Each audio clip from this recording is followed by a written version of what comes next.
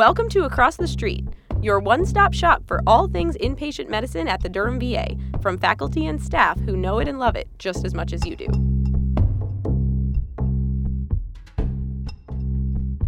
Hello, everyone. Welcome back to Across the Street. Today, we are going to be talking about the art of the goals of care conversation. And with me today to discuss this really important topic is Dr. Joshua Briscoe. He is a palliative care physician and the medical director of the inpatient hospice unit in the CLC here at the Durham VA. He also runs the inpatient palliative care consult service, which might be where you've run into him on the wards, as well as the outpatient palliative care clinic. He got his medical degree from West Virginia University, and he did internal medicine and psych combined residency at Duke. I think we were residents together, weren't we, Josh? We were, yeah, you were 1 year ahead. And then he did a fellowship in hospice and palliative medicine. Dr. Briscoe also has a monthly newsletter called Notes from a Family Meeting that he shared with me a couple weeks ago, and I got to read through a couple of them, and they're really insightful and interesting. So thank you so much for joining us today. Thank you for having me. Yeah, so we're going to talk about the goals of care conversation, which I imagine it comes up a lot in palliative care. Oh, definitely. Yeah. Yeah. How often would you say you're consulted specifically for this?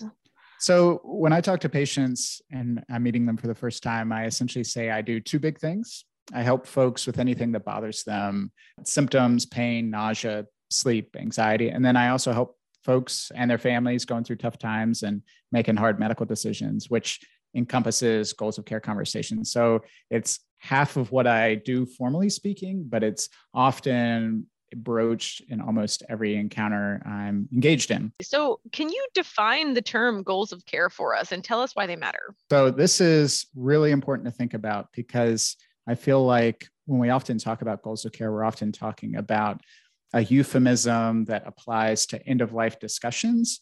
But I think it's really important to keep in mind that the goals of care apply to all care. So I think about the goals of care as being three things, and these encompass how medicine can intervene on someone's body to help them live a healthy life. The goals of care are longevity, function, and comfort.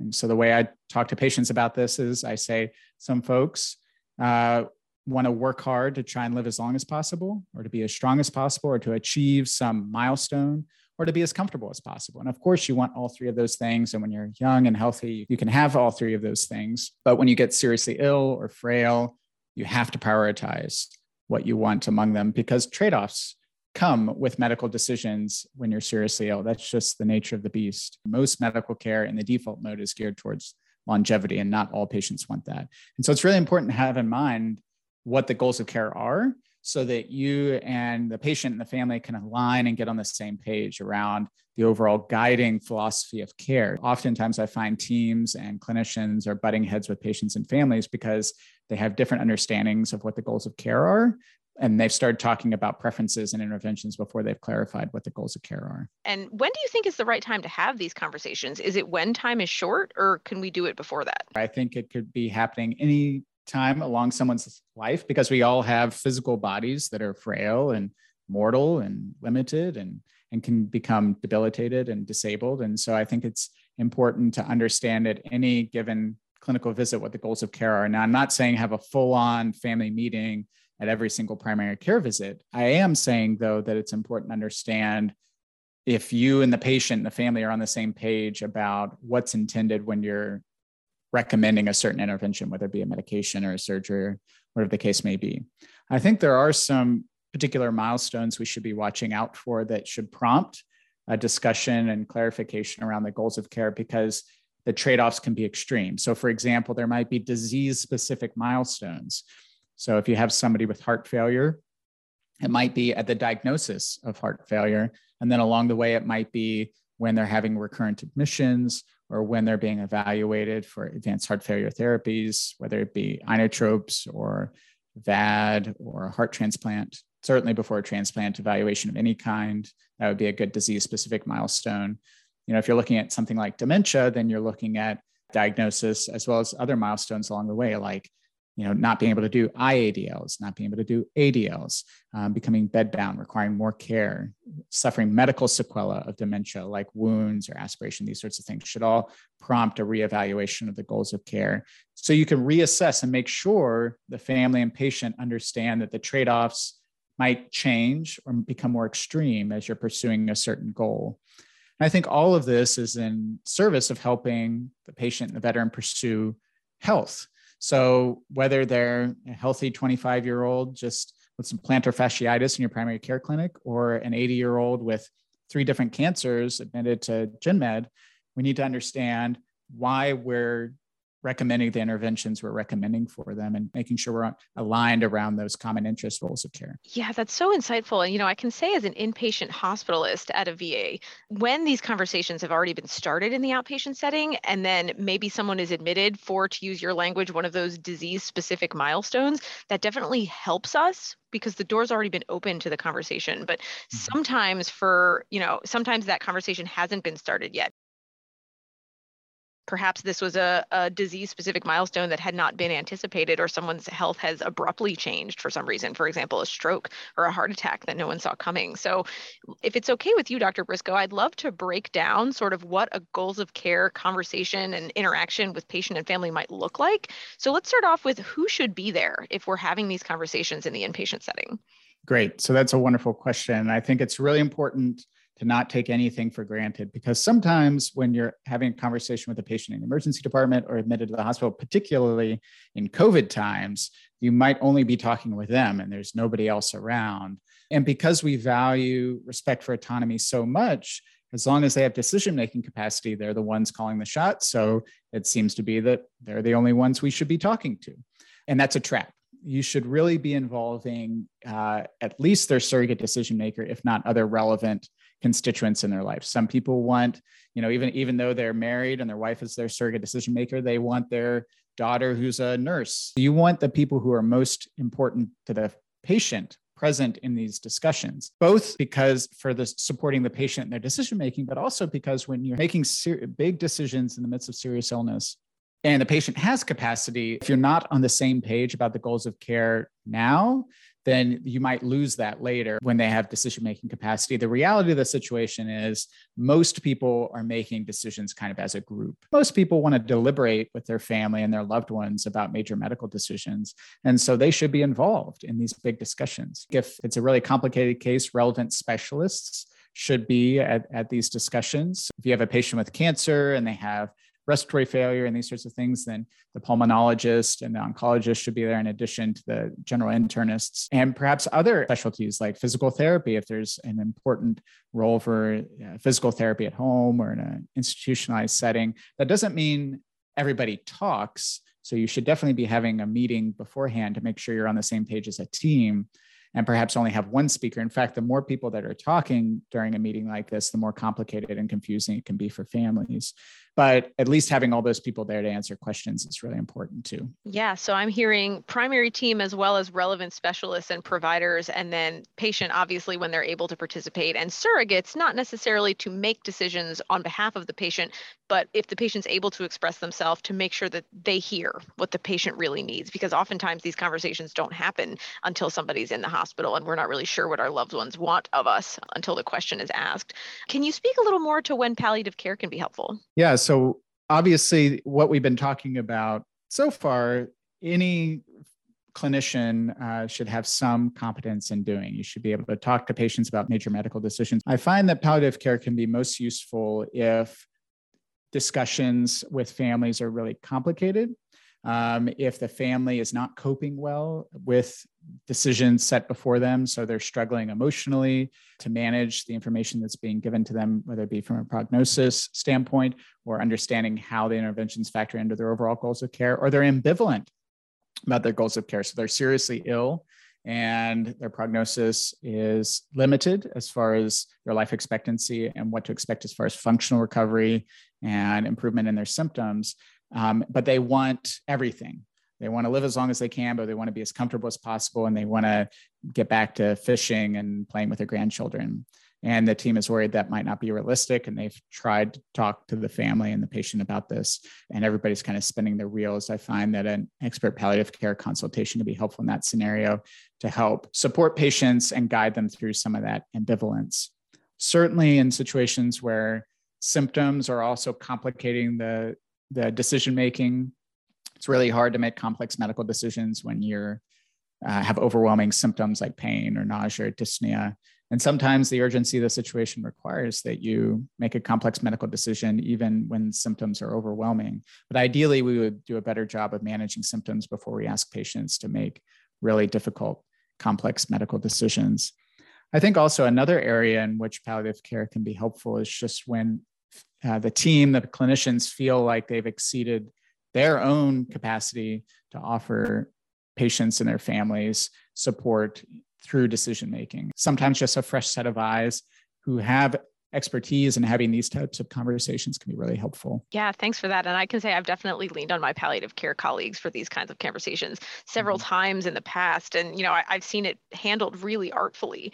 So I wonder, can you tell us your approach to goals of care conversations and what tips you have that we can use on the wards? So there's a lot of different layers here. And part of what I talk to patients about is just framing the conversation appropriately. And so I'm very clear with them that the goals of care are longevity, function, and comfort. And when you're seriously ill and frail, you have to prioritize what you want. We can work on all three to a certain extent, but you have to prioritize what you want so that the team can make recommendations to you that are going to help you most pursue what you really want to pursue in life.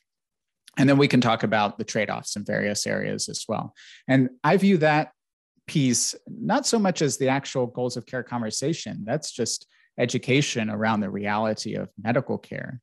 When we start to really talk about goals of care with different patients, it can be really challenging because some patients and families are coping really well and they have a really straightforward and rational appraisal of their situation and their prospects.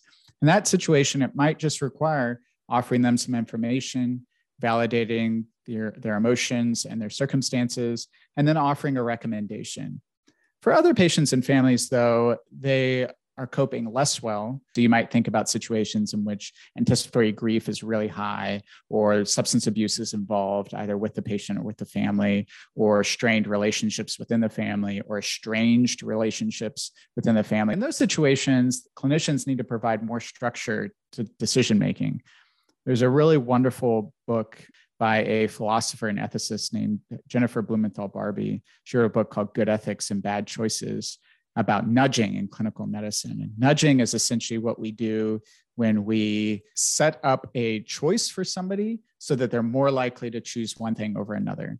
And so that might involve modifying default selections, that might involve framing the decision in a certain way, that might involve changing the valence of the decision or offering statistics in a certain way. And there's a lot of ethical controversy over what constitutes a nudge versus what constitutes coercion. There's a lot of nuances in that discussion there. The only reason I bring it up is for these patients and families who are very dysregulated and very disorganized, providing that structure might involve taking choices off the table for them. If they earnestly want to have their cake and eat it too, and that's impossible, you might say, all right, we're going to take this choice away. And if they balk, then you know that, okay, they're not actually ambivalent. They want perhaps the other choice. And I'll be a little bit more assertive in helping guide them through the decision-making. It can be really complicated. And this is probably when you're involving a palliative care consultant. I think also it's really important as you're going through a goals of care discussion that recognizing that emotions are going to come up for patients and the families, and you're going to have your own emotions too. And you should recognize that, and you should honor all the emotions that are involved in the situation.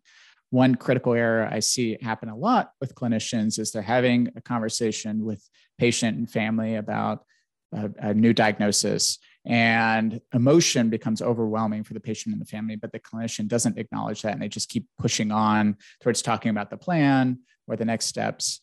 And this is the classic, you've heard this story before, like, well, the doctor told me I had cancer, and then everything after that was just blah, blah, blah, blah, blah. And it's because the oncologist or the doctor didn't stop, honor the emotion, and then ask permission to move on to talk about something else. And so whenever I'm shifting gears in a goals of care conversation, I'm always asking permission. Yeah, that was a gold mine of information. Let me see if I could really quickly just boil it down to the key points that I want to make sure I take away from this conversation. So the first thing that we talked about is knowing the room, making sure we know who everyone in the room is by name, and that everybody knows who we are and what our roles are. We talked about that at the beginning. I love that you talked about naming emotions, because that's something that I learned from my palliative care colleagues can be really powerful. Oftentimes when the emotions are high or challenging or complex, it's easier for us to pretend that they're not there because that feels like it's making the conversation worse by acknowledging that someone is angry or frightened or frustrated. But in reality, oftentimes naming that emotion can put it on the table and allow people to deal with it and move on from it. We should ask permission when we change subjects or bring up hard information. And another one that I really want to highlight that you mentioned is making sure we have time. I think a lot of reasons that we feel like we need to get to the next thing is because our pager's going off, or we know that we have something else going on, conference is coming. And so choosing a time to do this when they have our dedicated attention is going to be really important. The other one that I wanted to highlight that you mentioned is being prepared to give choices, recognizing that if we can't have it all, these are the things that realistically we can offer you. Where are your priorities? Because that's really the meat of the goals of care conversation, right? What are your goals? If you can't have it all, what do you really, really need? Totally. Yep, totally. So that was all really excellent advice, Dr. Briscoe. I'm sure you're very good at these. Have you run into any situations recently where it was just a really challenging conversation? And how did you get through that? Just because I do this all day, every day, doesn't necessarily make it any easier. I think I have more backup plans if things go awry, because each patient I see, each family I see is different, and they're going to bring their own unique selves into the room. And so unique challenges present themselves. I think that the most challenging interactions I have with some folks fall into a couple of different buckets. One is when decision-making stalls out. And so, all the information's been conveyed, prognosis has been conveyed, and now we have a decision before us, we have choices, and people just don't choose. And what I find is that clinicians in those situations assume that it's for lack of information. So we'll get a consult and we say, the wife really doesn't get it. She doesn't understand XYZ. And while it's possible, and it does happen, that patients and family members are uninformed in those situations, I found that more likely than not, there's some other mental state going on that's stalling out the decision-making. There's a really helpful paper on ambivalence that explodes the concept of ambivalence into many different categories. One being uninformed. So somebody might be uninformed and look ambivalent. They might just be evolving in their decision-making. They just need time to weigh everything. Or they might be acting in a contrary fashion. I'm gonna decide against what everybody else wants. Or maybe they're trying to assuage conflict. I don't want to rock the boat, so I'm going to try and make a decision in this way. So there's a lot of different levels in this. And the reason why I bring this up is it's really important to be able to figure out the mental state of the patient and the family when decision-making stalls out, so you can address it appropriately. Because if you assume that folks are uninformed when in fact they're actually just trying to assuage conflict with their spouse, you just keep providing them with more information, you're just going to annoy them and drive them away. And then palliative care gets consulted, and we're brought into a situation where the relationship between the family and the patient and the team has already broken down a little bit. I think another situation where these goals of care discussions can sort of go awry is when emotions are riding high and you don't allow enough time for that to kind of cool off or subside, or integrate those emotions into this decision-making by acknowledging them and validating them. So whether it be anticipatory grief or anger, I encounter a lot of patients who are angry that a diagnosis should have been made sooner, or whatever the case may be. So you need to acknowledge and validate those emotions. And at the same time, if there's a decision before you, also offering a time-limited trial. And so the lack of a time-limited trial is probably one of the biggest lapses I find in clinical decision-making between teams and patients and families. If you're at a decision point and emotions are high and decision-making is stalling out, you lose nothing to say, you know what, how about we come back in 3 days or 5 days, or in an outpatient setting, come back in 3 months or 1 month or whatever the case may be, and try this thing. We're going to try whatever we're trying. And the really key point to a time-limited trial is when we come back around, we're going to look for objective criteria, whatever the case may be. We're going to look for the ventilator settings being lower. We're going to look for dad's woken up and is able to talk to us, or whatever the case may be. We're not just going to come back in 3 days' time and see how things are going. That's too open-ended. So the time-limited trial is a really underutilized tool in goals of care discussions.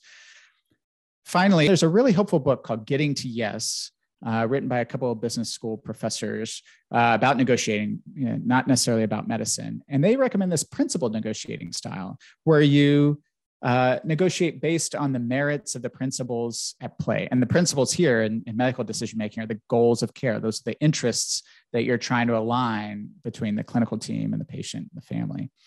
And so you're going to look for objective criteria that you're shooting for. Everybody's a problem solver here. Everybody's trying to find this sort of wise and amicable outcome. And you're going to work together to try and overcome this problem. People aren't the problem. The problem's the problem. We're all going to look at the problem together. So that's just a few of my thoughts about how goals of care conversations could go more smoothly. That's great. Let me see if I can pull a couple really excellent pearls from what you just said. So first off, I think recognizing that the goals of care conversation may not be singular, and people may just need time to sit with the challenging information that they've been given. And we should walk in with our first conversation recognizing that it might not be our last. And so one thing that I often have to remind myself is I'm not walking in with goals. I'm walking in to figure out their goals. And it may take them a couple of conversations to figure out what they are. And so, one conversation may not be sufficient. The time-limited trial is an excellent point that I want to just highlight again. That often comes into play when there are families whose goals seem unrealistic, and we can give their plan a try, but we need to be really clear about what we're looking for to see whether or not that plan was successful. And then can you give the principled negotiation style is interesting. Can you give us a concrete example of that? Yeah, so probably one of the best examples is the time-limited trial. So if you think about it, a good example is like feeding tubes and dementia. So we know feeding tubes and dementia don't work.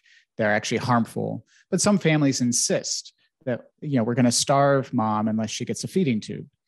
So, and you get in an impasse. If you really buckle down on your position and take a hard negotiating style, you say, no, absolutely not. We're not doing a feeding tube. And the family insists, no, we are. Now you've both taken hard negotiating styles. You're at an impasse. Everybody's angry and nothing moves forward for the poor patient who has dementia and isn't even involved in the decision-making.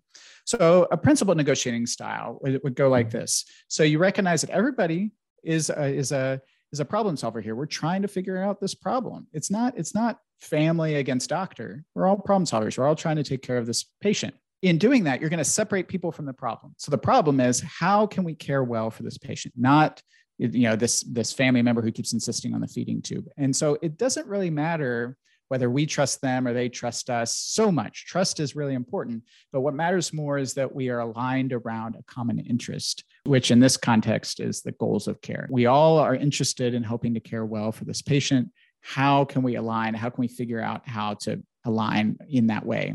And then you're going to invent an option for mutual gain, which is the time-limited trial.